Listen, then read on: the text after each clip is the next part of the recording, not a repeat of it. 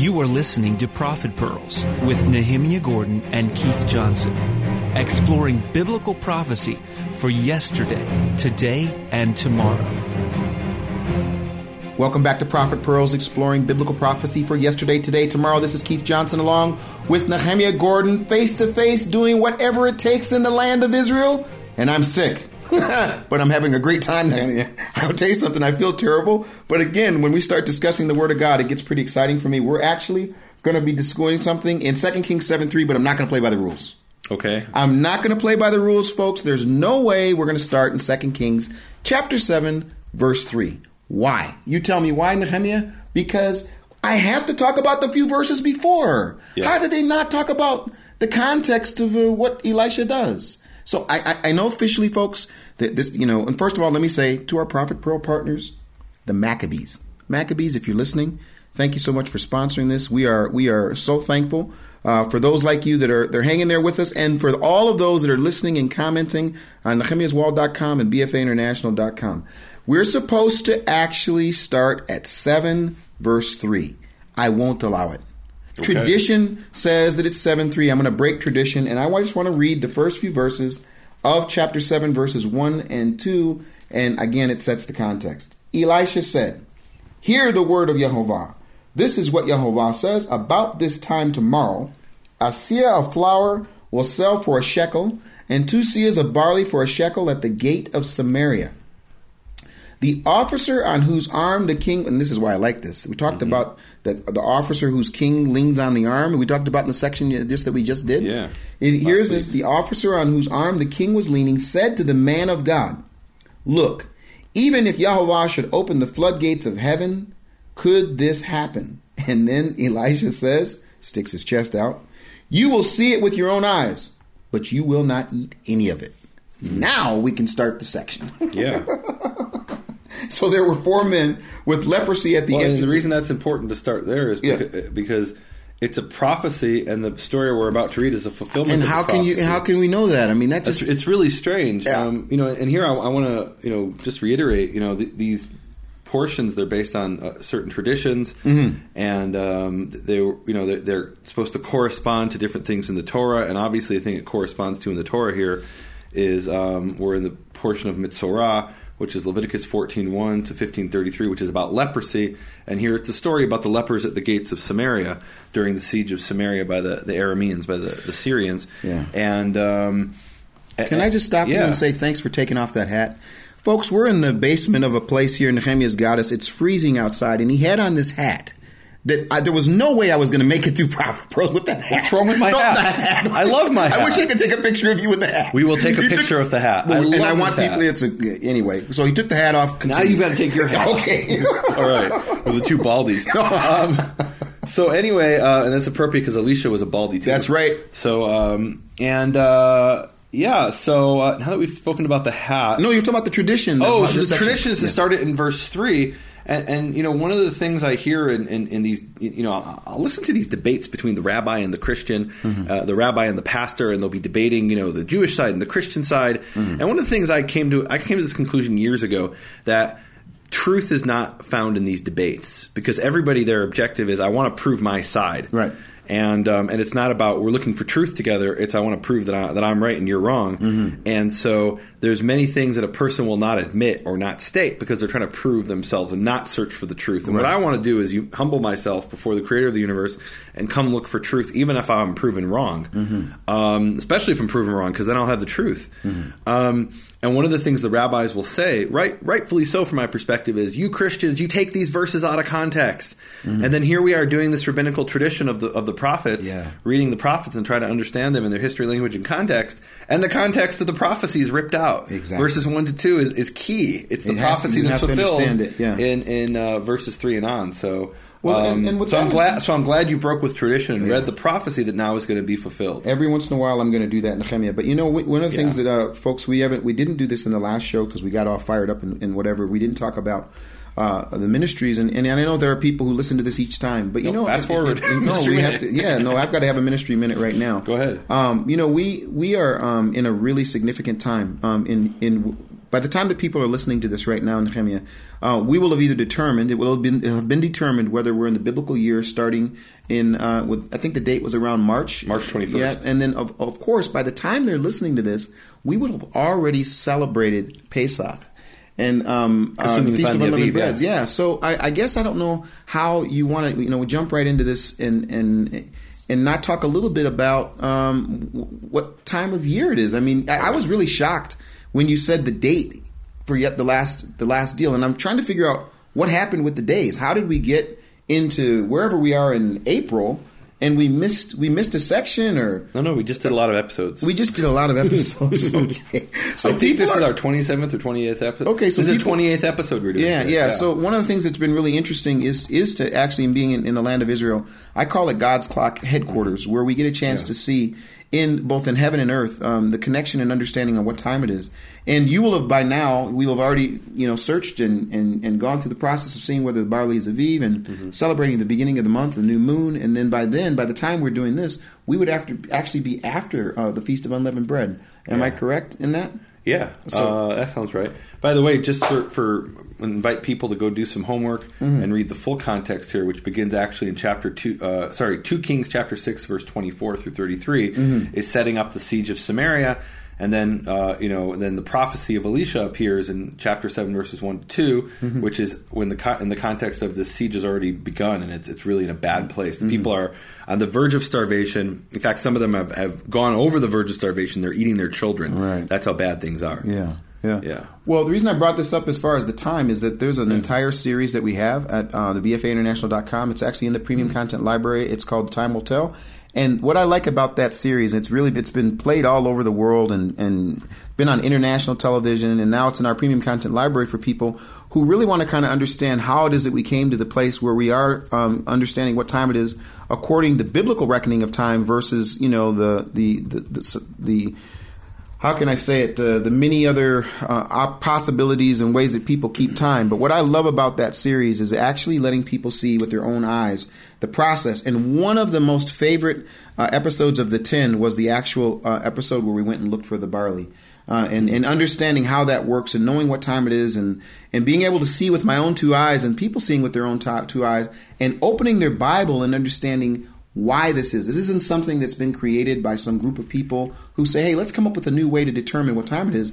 It's rather taking the text, understanding the text, and then applying it. So I want to encourage people to do that and go to BFAinternational.com. And on the first front page, you actually can watch the first episode of every single series that's there. Well, you can just watch that whole thing and discern for yourself. But that's just one of the things I wanted to lift up to people, is that this is a time of year where understanding what time it is important. And that's a series that really can help people do that. So go to BFAinternational.com, front page, and you get a chance to see that information. Yeah, and my ministry is Makor Hebrew Foundation. You can go and find out about my teachings at nehemiahswall.com. That's nehemiahswall.com. And don't forget to sign up for my free newsletter to get your regular updates. And I just want to give a shout out there to all the people who, and I'm saying this by faith because we're pre-recording it, but I'm recording this before the Aviv Search, but I want to shout out for all the people who supported the Aviv Search and made it possible and gave donations and support through prayer and through finances that allowed us to be able to go out and look at the barley and examine it and do it in a proper way. And you started off reading in verse 1. It talked about there was this price. The prices here. It was a shekel of flour, which actually there in Hebrew it's the wheat flour, and a se'ah of flour for a shekel, and 2 se'ah of barley for a shekel. And what you see is the price of barley. Even in when it was at its very cheapest, was 50% of the price of wheat. Wow! And that's because barley was less valuable in ancient times, and that's because the barley was actually a technical reason that it's difficult to remove the shell from the barley. It's and so you're getting like a lot of kind of what you might call it's very coarse, right? Yeah. The way they ate it in ancient times, to the point where some people actually say, where it speaks about bread of affliction in Scripture, that it's not just unleavened, but it was made from barley. Wow! That was implied in that phrase, bread of affliction, because it's less edible, less yummy. Anyway, so thank you for all you people who have stood with me on the wall and helped me empower people with information by going out there and finding out what the barley is and it's because of you. I'm able to do this because of you, and so I want to just say thank you. Awesome.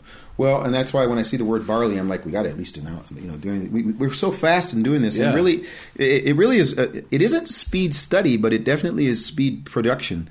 We have to do a lot of pre-work in order to be able to do this, but we're really I don't know trying about to... you, but I spent, quite a bit of time preparing each section, knowing that when we came here in Jerusalem, we'd have a short time to record it, and so everything that went into it had to be done beforehand. Absolutely. And let me say this, that there are so many people that are a part of what we're doing, both the folks that do the editing, people that help us prepare, people that help us look through what's going on, folks that are doing artwork. I mean, I just have to say this whole Prophet Pro process with the partners, the people that are behind the scenes, everything that's happening. I don't know how many people if we were to count it, but it really is an amazing and humbling experience to have so many people put their hands to the plow so that we can do this work. So thanks to everybody.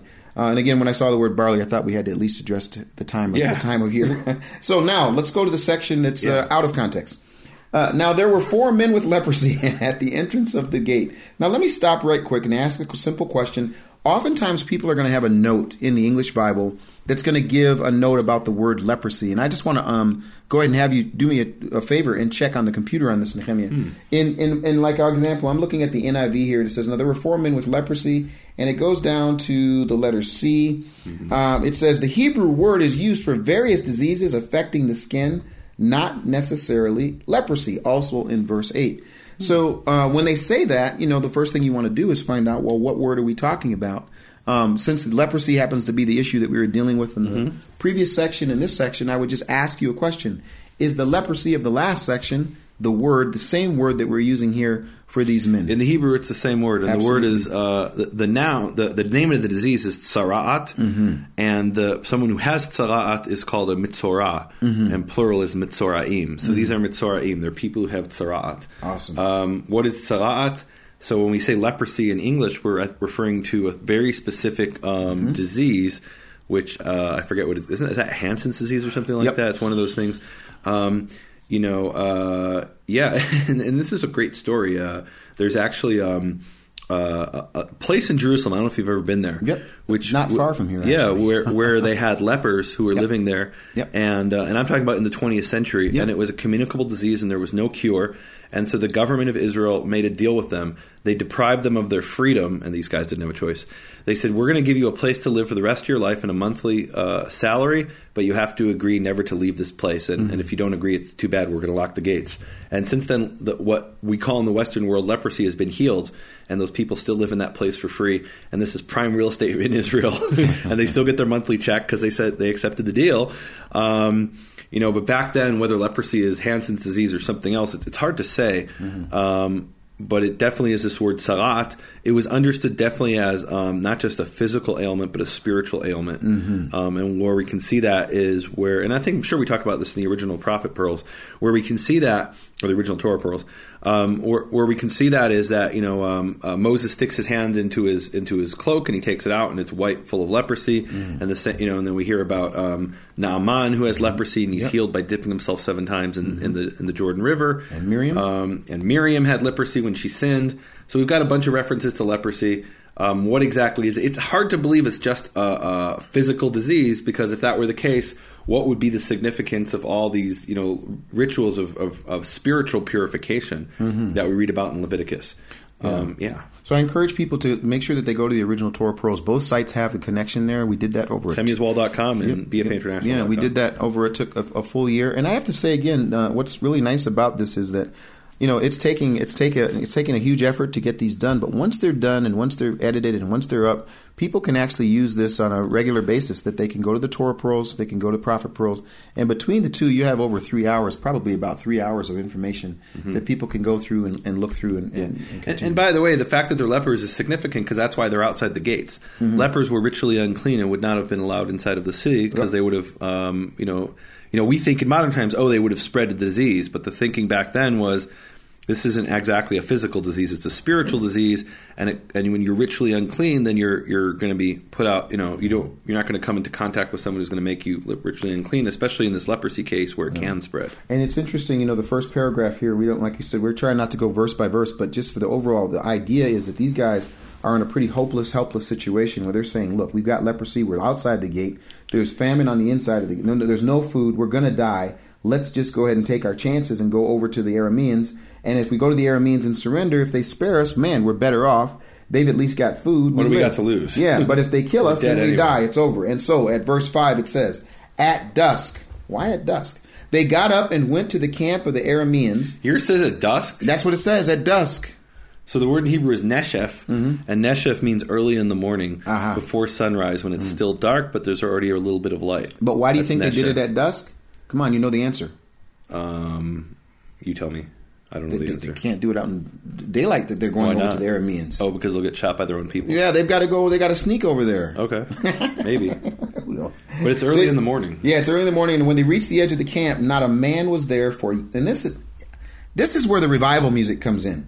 For Yehovah had caused the Arameans to hear the sound of chariots and horses and a great army, so that they said to one another, "Look, the king of Israel has hired the Hittite and the Egyptian kings to attack us." So they got up and fled in the dusk, early in the morning, and abandoned their tents and their horses and donkeys. They left the camp as it was and ran for their lives. When I read that, I think, why did they say the Hittites and the Egyptians, that they went and hired them? We have examples where they went to different right. Places and said, "Okay, can you help us fight here? Can you help us fight there?" And sometimes I have to just say it's really been interesting to try to figure out geopolitically what's happening at a specific time. So, well, and Aram, or today's Syria, Aram Damascus, was sandwiched between the Hittite Empire and the Egyptian Empire, and so these are the big guys on the block that they're afraid of. They're not afraid. Oh, the king of Judah is going to come and attack us. Who cares about that? We'll beat them. Yeah. But where the Ammonites are coming. No, they're not concerned with that, but they are concerned. They're terrified of Egypt and the Hittites. Mm-hmm. And I think it's really interesting. Here's the question I ask myself when I read something like this. Mm-hmm. So the lepers go into the camp. How do they know this? How do they know that why the Arameans, why the Syrians fled? And I think the answer is very clearly they don't know this. This is information the narrator is providing. Mm-hmm. In other words, the prophet who's recording this information for us and presenting it to us, he's telling us the lepers knew that the Arameans had fled, but they didn't know why, and here's why. And the reason why is because Yehovah, performed this miracle. He caused the sound to take place. He caused them to hear the sound of chariots and horses, and they said, "Wow, this must be some big army." Mm-hmm. And look, this actually reminds me of the story of the Assyrians. Yep. So that's in 1 Kings 19:35 and Isaiah 37:36. Go look those up, please, and read those stories. It's a story about the Assyrians being camped against Jerusalem, and they wake up in the morning and everybody's gone, and there's 185,000 who are dead or something like here. Let me read the verse. 2 Kings 19:35 says, "And it came to pass that night, an angel of Yehovah went out, and he smote the camp of Assyria, 185,000. Mm-hmm. And they woke up early in the morning, and behold, they were all dead corpses." And the same thing appears in Isaiah 37:36. And now that's only part of the story, mm-hmm. because earlier in the story, let's see, where is this? Yeah, earlier, let's see, where is this? 2 Kings 19:35. Earlier in the story, in 2 Kings 19:9, Rav Shakeh, who is the general, he hears a rumor that Tirhaka, the king of Cush, is on his way to fight, and so he's under all this pressure to besiege Jerusalem. And during the siege, he finally ends up with the angel smiting the camp. But it was a similar sort of thing, that they heard this rumor that the enemy's coming, and so they've got to either flee or get things done really mm-hmm. quickly. What's interesting about that story, and I'm going to talk about this just really briefly because we are not going to read that in the Prophet Pearls, mm-hmm. but the story in 2 Kings 19 of Rav Shakeh and Sancherib and the siege of Jerusalem, it's really interesting because that story in a form appears in two other major sources. One is it's alluded to in the Assyrian documents, mm-hmm. and in the Assyrian documents they talk about how they captured all these cities in Israel, in Judah, and it says, And Jerusalem was locked up like a bird in a cage, meaning we actually didn't capture Jerusalem. We just sieged it. He doesn't mention the defeat because no ancient king and even many modern kings wouldn't mention that. But they do mention that Jerusalem was besieged. And then it's mentioned actually by Herodotus, who is a Greek historian. He actually mentions that there's a plague that wipes out the Assyrians. So and he gets the story a little bit distorted. He thinks it has to do with some pagan deity from Egypt causing it. But it's pretty cool that here we have this story. It appears it appears in Isaiah and Kings, and then appears in Assyrian sources in a form and in a Greek source in Herodotus. So it's pretty cool. It's funny. I was reading, when I read this immediately, it's like when I think about this, okay, and I'm glad you brought up the issue of the narrator, the person that's writing this. But one of the things that really came to mind right away is the story in 2 Samuel chapter 5. Yeah. In 5:23, David inquired of Yehovah, he said, "You shall not go directly up, circle around behind them, and come at them in front of the balsam trees. And it shall be when you hear the sound of marching in the tops of the balsam trees, then you shall act promptly, for then Yehovah will give out before you and strike the army of the Philistines." And it says, there's a parallel with that also in 1 Chronicles 14. But what's so cool about it is that the sound, this idea of him using the sound of the army, and like in this situation, they heard the sound of this great army, and so they said to one another, "Behold, the king of Israel has hired against us." And so they hear it. They don't see it, but they hear it, and as a result, they respond. And we have another story in the stories of Elisha where they actually see the army. Exactly. It's something we've talked about before. And it's the the army of Yehovah. And that also reminds me, of course, of where Joshua is outside of Jericho, and he sees the Sal Tzava Yehovah, the officer of the army of Yehovah. Yep. Basically a general of the angels. Yep. This is pretty cool. These armies of angels is something that the Tanakh doesn't really go into great detail about, but they exist. Yeah. And they're there. Yeah. So it says they got up and they fled at the dusk and abandoned their tents. The men, and this is a story that's, I don't want to say it's kind of funny, but I mean the story is that these men who had the leprosy reach the edge of the camp, enter in one of the tents. They go to one of the tents. Yeah. They eat and they drink.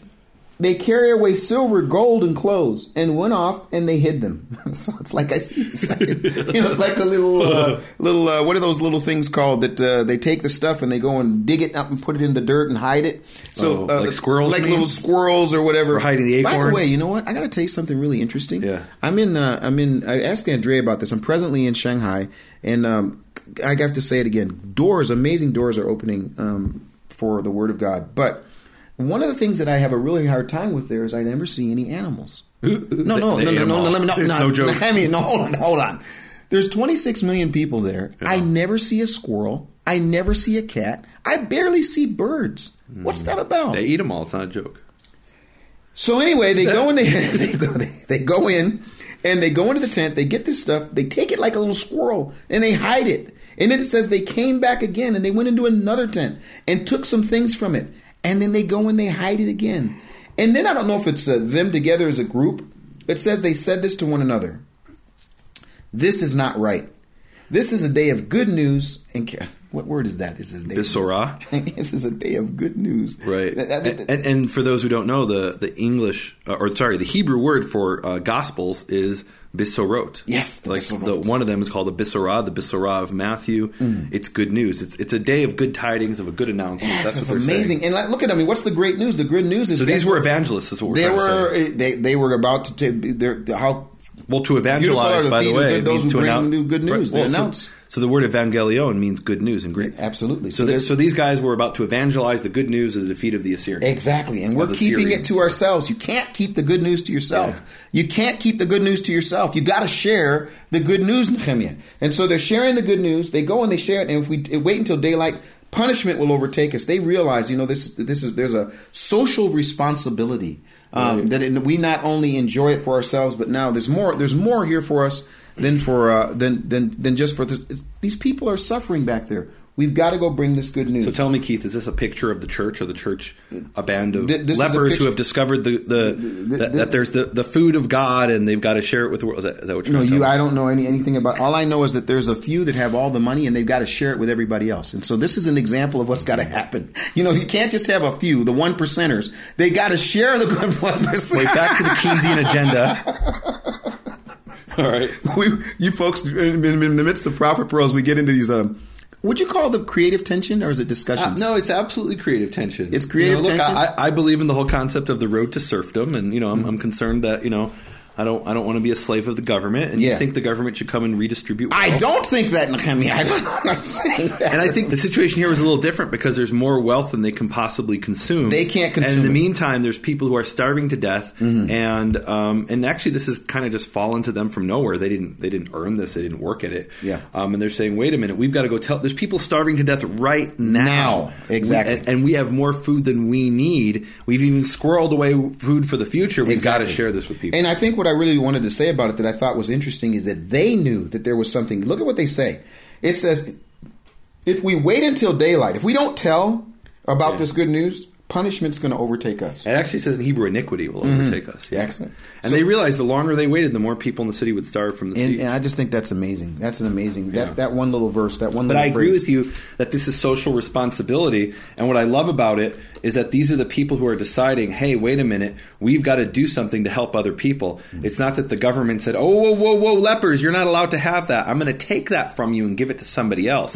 These are the people deciding, even a leper who'd been rejected by society, who is left to fend for himself, has the human nature, innate sense that I've got to help other people. I don't need the government to tell me to do that. I know to do that. And it's interesting too. Last week we were talking about this slave girl, who basically went beyond her place of comfort and shared, the good news that there's a prophet in the land in a bad situation, but thinking about others. Yeah. Here, these people are in a bad situation. Amen. They were the outcasts. Now they're going to go and be the ones that bring this great news. Amen. So they went and called out to the city gatekeepers and told them, "We went into the Aramean camp, and not a man was there, not a sound of anyone. Only tethered horses and donkeys in the tents just left that they were there."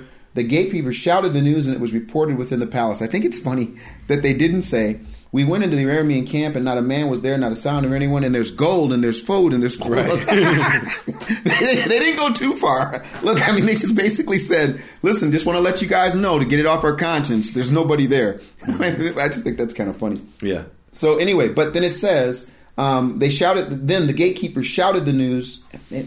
What's the word there? They shouted the news.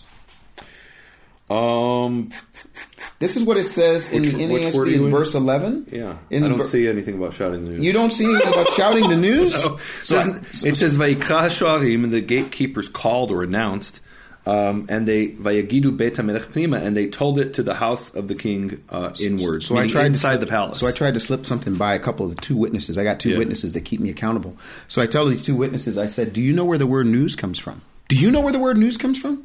In English? Yeah. Because it's something new? No, it's the word news represents Where does it come north, from? east, west, and south.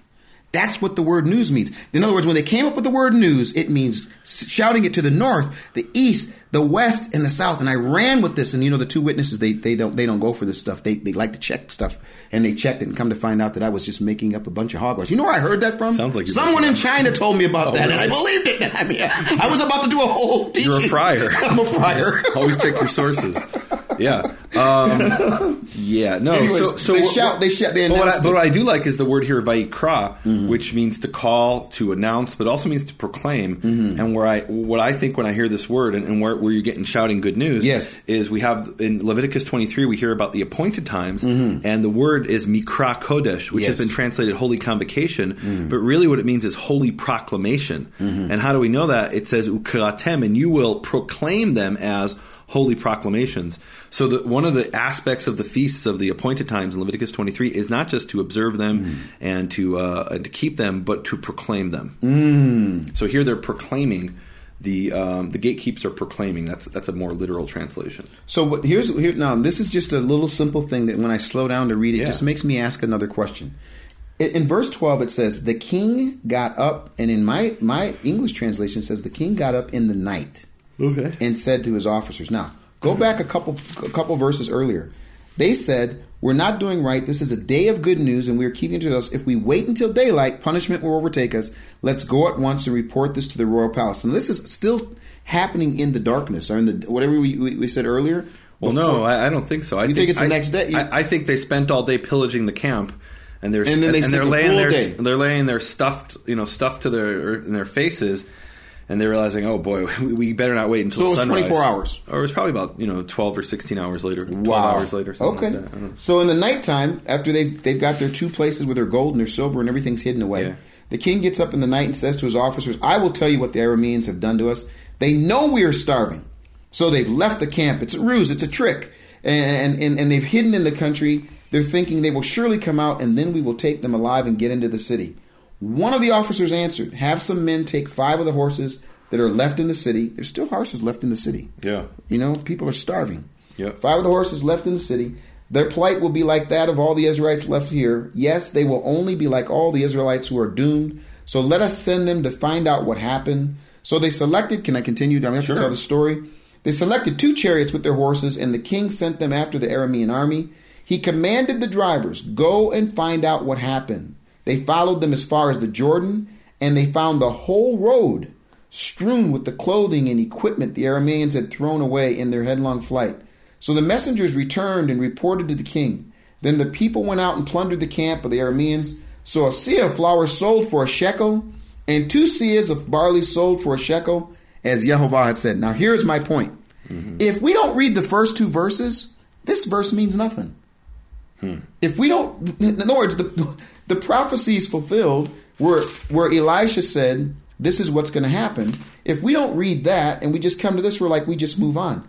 There's supposed to be excitement right now. This is what the word of Yehovah was, that this was going to actually affect the economy. Can I ask us to jump back to the previous? I know I assigned this as homework to people. You signed it as homework. We've got to go back to 2 Kings chapter 6. Yep. And read the first 2 verses of this story, which is verses 24 and 25. Can you? This is so illegal. I mean, we're completely out of the section, but we've got to. Okay. We've got to. So I mean, talk about losing the context. If we don't have these 2 verses, we're missing a major part of the story. So it's verses. Let's see, is it 24 to 25? So let me read you from the JPS.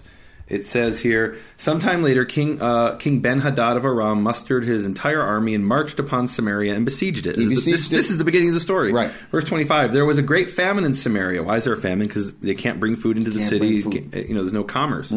There was a great famine in Samaria, and the siege continued until a donkey's head sold for 80 shekels of silver and a quarter of a kav of dove's dung for 5 shekels. What do you mean it says seed pods? It says what now? It says seed pods and a quarter of a cab of seed pods. I don't know about this. No, it's dove poop. So anyway, that's a different discussion. But here's an interesting. This is absolutely fascinating. We have an early example here of an awareness of the concept of supply and demand. Yes, which is a central concept in Western economies. And the idea was because the siege is so bad, people are going to pay 80 shekels for a donkey's head. A donkey's head isn't kosher. It's not even really anything to eat. I mean, a donkey's head, not that I've tried, but nobody wants to eat a donkey's head. Nobody eats a donkey's head. Not even in China. I don't think they, And here it's 80 shekels of silver, and a quarter of a kav of something from doves, whatever that is 5 shekels. Like these are astronomical prices. Why? Because supply and demand. You can't eat silver, but you can eat these things. They may not taste good. And here, then we understand the significance of the prophecy in 2 Kings chapter 7, which is really only a few verses later. He's saying your prices are so bad. He's saying, guess what's going to happen? There's going to be the prices are going to completely switch to the point where you're going to get an entire se'ah of fine flour for a shekel and 2 se'ah of barley flour for a shekel in the gates of Samaria. And the guy hears this and he says, you're nuts. People are buying a donkey's head for 80 shekel. You're telling me we're going to get a whole kav for 1 shekel? Exactly. Our whole se'ah, that's impossible. He doesn't believe it. And the point is, if Yehovah says it, you better believe it. But I think this is fascinating, the whole economic side of it, this idea of supply and demand, that supply and demand actually having a function in prophecy. That's really cool. Yeah. Well, I don't know if you know it or not, but I was actually the one that told the folks that oil was going to be at $50 a barrel, below $50. Is that what it is? I don't even know. What do you mean? You don't know about the whole thing with oil? What is it? How much is oil? Oil was over 100. In oil now is they're saying oil is going to be you don't know about what's going on with oil. Tell me what's going on with oil. Oil's going through, it's a crash. Oil's down so low. The price is going down. Yeah, and in fact, Netanyahu made mention to it because of oil being where it is in the economy and how that affects Tehran. But really, the point is, I really am glad you brought that up, because there is this idea that I just think it's amazing that God would have his hands, if I can say this, that the prophecy would affect the economy like that. Yeah. That literally that was the prophecy. It was an economic. It's an economic prophecy. It's an economic prophecy. It's like a person standing there saying, "The Dow is going to be at 12,000 such and such, and it's going to." Of course, I never said that, but right. The point is that you see that kind of thing, and what's happening presently, if it's still happening at the time of the recording here, is that it's been a major economic shift. The amount of money that's been quote unquote lost in the value of oil. They said that one of the reasons that the king of Saudi Arabia died. They said it was because he was heartsick because of the loss. No, I mean billions of dollars. Literally, the amount of money. Yeah, I didn't know anything about that. Wow. How can you not know anything about? Yeah, I don't listen to the news. Okay, it's all lies anyway. Let's move on, because this. Well, yeah. Okay. No, I just think it's amazing here. So let's just state the obvious, and I'm sorry for those who it's just so obvious to you. But why is there this devaluation so much of? You could say it's a devaluation of the shekel, meaning, or is it the other way around? No, it's yeah, I'm not an economics person. Yep. But basically, the supply and demand. Right, the supply. So the supply has gone up, and why has it gone up? Because the Arameans abandoned all their stuff. Yeah. So anybody who went out could go get as much flour as he wanted. Well, who's going to buy it if you can get it for free? Mm-hmm. And maybe there are people who can buy it. This also might be obvious, Nehemiah, but it's funny when I read the story and it says that they went into the tents and they got gold and they got silver and they got clothes. Right. You got to think to yourself, well, was that? Obviously, that wasn't how it started. They obviously are on a campaign. They've already begun to accumulate. These armies have accumulated gold and silver from other places. They're doing their next thing, right. And instead, like they go in and what they'd gotten from somewhere else now they actually left. I mean, that's pretty amazing. Yeah. So, but now I want to get to this, if I can get to this, because it says here, he tells, Elijah tells him. I'm glad we went back to that section. Tells him this is going to happen. They go and they find out. They select the two chariots. Let me just go to the whole thing. Verse 16, it says in verse 16, then the people went out, and they thrown around their head like the messengers returned and reported to the king. Then the people said, enough is enough. The people went out and plundered the camp of the Arameans. So a seah of flour sold for a shekel again. 2 seahs of barley had sold for a shekel, as Jehovah had said. Now here comes this part. Verse 17. Now the king had put the officer on whose arm he leaned in charge of the gate. So he tells his officer, now listen now, okay, you're in charge of the gate. Now, maybe this is just me, okay? Yeah. Maybe this is just me, but what kind of job is that to give your guy? They put him in charge of the gate, and what happens?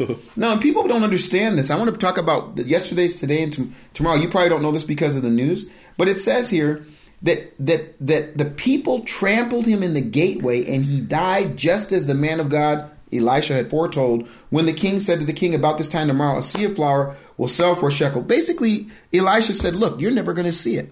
You're actually going to die. Well, you're going to see it, but you won't benefit from it. You won't benefit from it. Right. Now, you know what? This just a couple weeks ago, just about a month and a half ago, Nehemiah, this actually happened in China. Really? In China on the New Year, which was the New Year, not the Chinese New Year, the Gregorian New Year. Yeah. What happened was they went into the Shanghai. There's 26 million people in Shanghai, but they went there for the New Year celebration before the Chinese New Year, and the reported number was 35 people. But they say that were trampled to death. Wow. That literally because of the movement of people just they were crushed, and this was like a huge story. In fact, the people that were in charge of the quote unquote celebration were punished by the Chinese government because these people were there and they didn't have crowd control. Mm-hmm. So here the king says to his guy, "You're in charge of crowd control," and the crowd trampled him, and he died. I mean, it's just I don't know. It's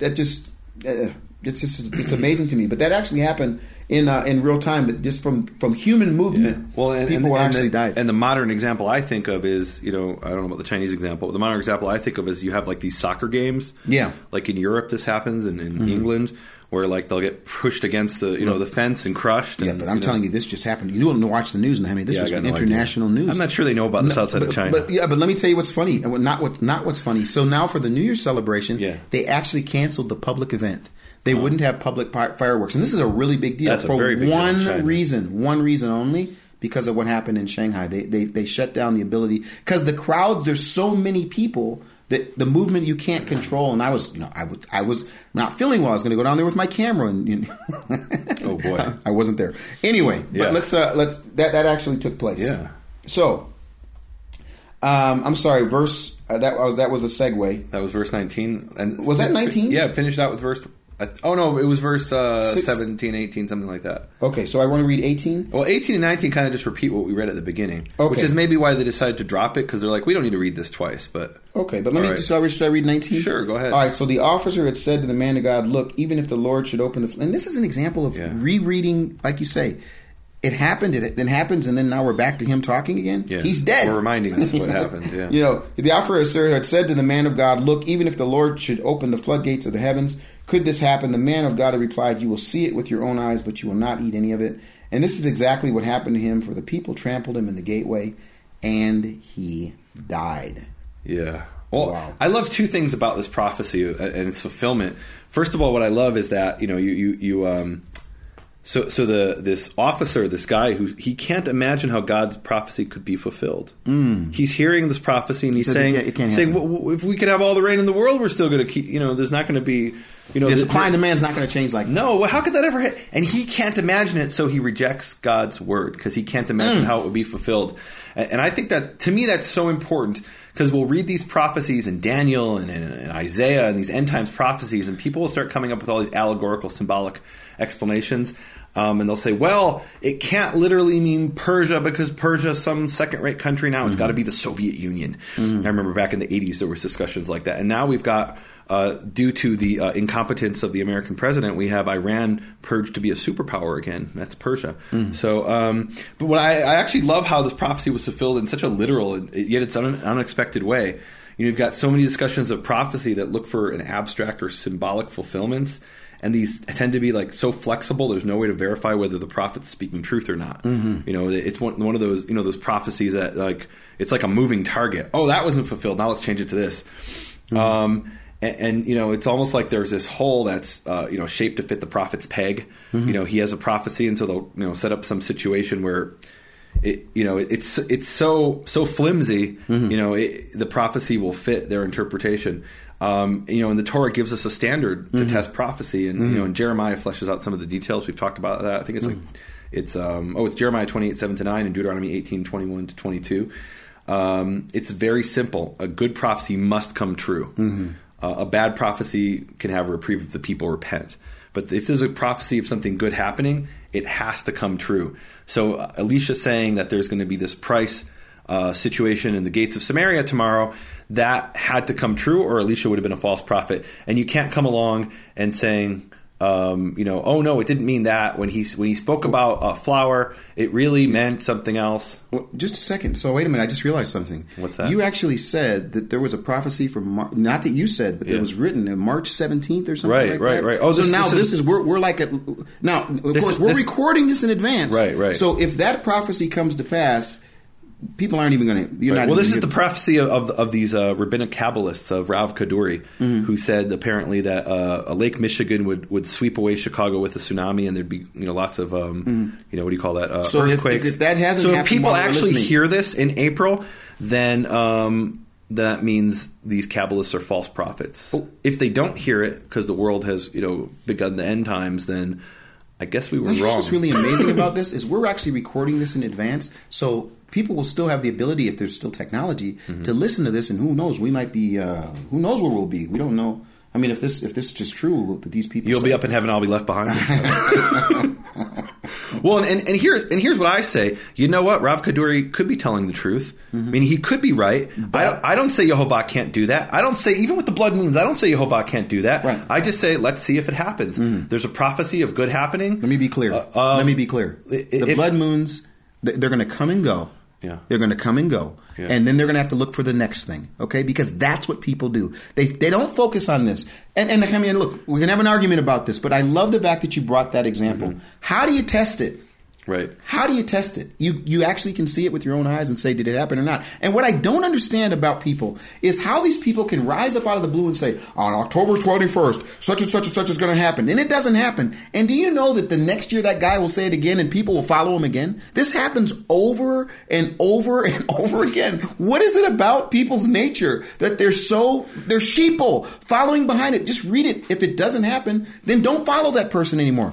How do people... What he really meant when he said a he didn't mean in the gate of Samaria. Oh, okay. He meant in thousands of years from... He didn't mean tomorrow, literally. He meant 1,000 years from now because a day of the Lord is 1,000 years. Okay. And that's what Elisha really meant. No, he says tomorrow, it's got to be tomorrow. Exactly. It's got to be tomorrow. Yeah. So anyway, and I don't want to be... I want to be sensitive to the people that do kind of find themselves getting caught up in this sort of thing. Because there might be that human nature that just says, I really do want to see that something's going to change, and I feel it gives it, people it's hope. A sense, and whatever it is. And so I understand but that. Is it a false hope? Yeah, I think in many cases it is. I don't know why Yehovah would do this, give me 2 weeks and tell me, okay, prepare for this and be sick for the entire time. He struck you with China-itis because you denied the 4 moons prophecy. Yeah, right. Well, I'll tell you what, it makes me depend on him. And I really, again, I want to thank you, Nehemiah, because you're here, you're exposed to it. It would be one thing if I'm across the world and you're across the world, but I'm sitting here talking in the microphone and all of a sudden, coughing, so hopefully you don't get sick. You better put your little hat back on. With that, let's pray. He's making fun of this wonderful hat. Okay. Yehovah Avinu Shebashamayim, Yehovah our Father in heaven, I thank you for giving this opportunity for us to come together in your holy city, Jerusalem, here in the safe house on the side of the mountain, the place where you put your name forever in this city, to speak about the prophets. Yes. And Yehovah, I ask you to put in our hearts that when we get the good news, that we don't keep it to ourselves. That like the lepers, we say, Yehovah, we must let people know what that good news is, and let people know truth. And I love the image, Yehovah, that you've given of these lepers, because they don't force anybody to do anything, Yehovah. They just say, here's what we found out. And then the people themselves, they debate and they struggle with it, and they say, well, maybe this is true, maybe it's not true, maybe it's a trap.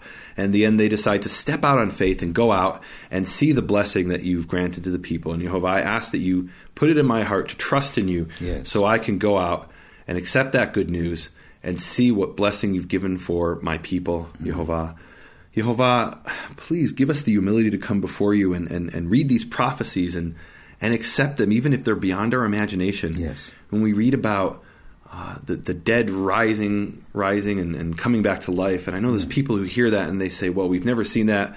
How can that be? Can God really do that? Yehovah, please give us the humility to come before you and just accept what you've said and not allegorize it or turn it into symbology, but just accept what you've said and know that you are a true God, that you are the creator of the universe, and you are the one who has given us the blessing, Yehovah. Yes. And Yehovah, bless this endeavor that we're doing, and bless all those who are hearing these words and studying your scriptures. In your holy name, Yehovah. Amen. Amen. Thank you for listening to Prophet Pearls with Nehemiah Gordon and Keith Johnson. For more information, please visit nehemiahswall.com and bfainternational.com.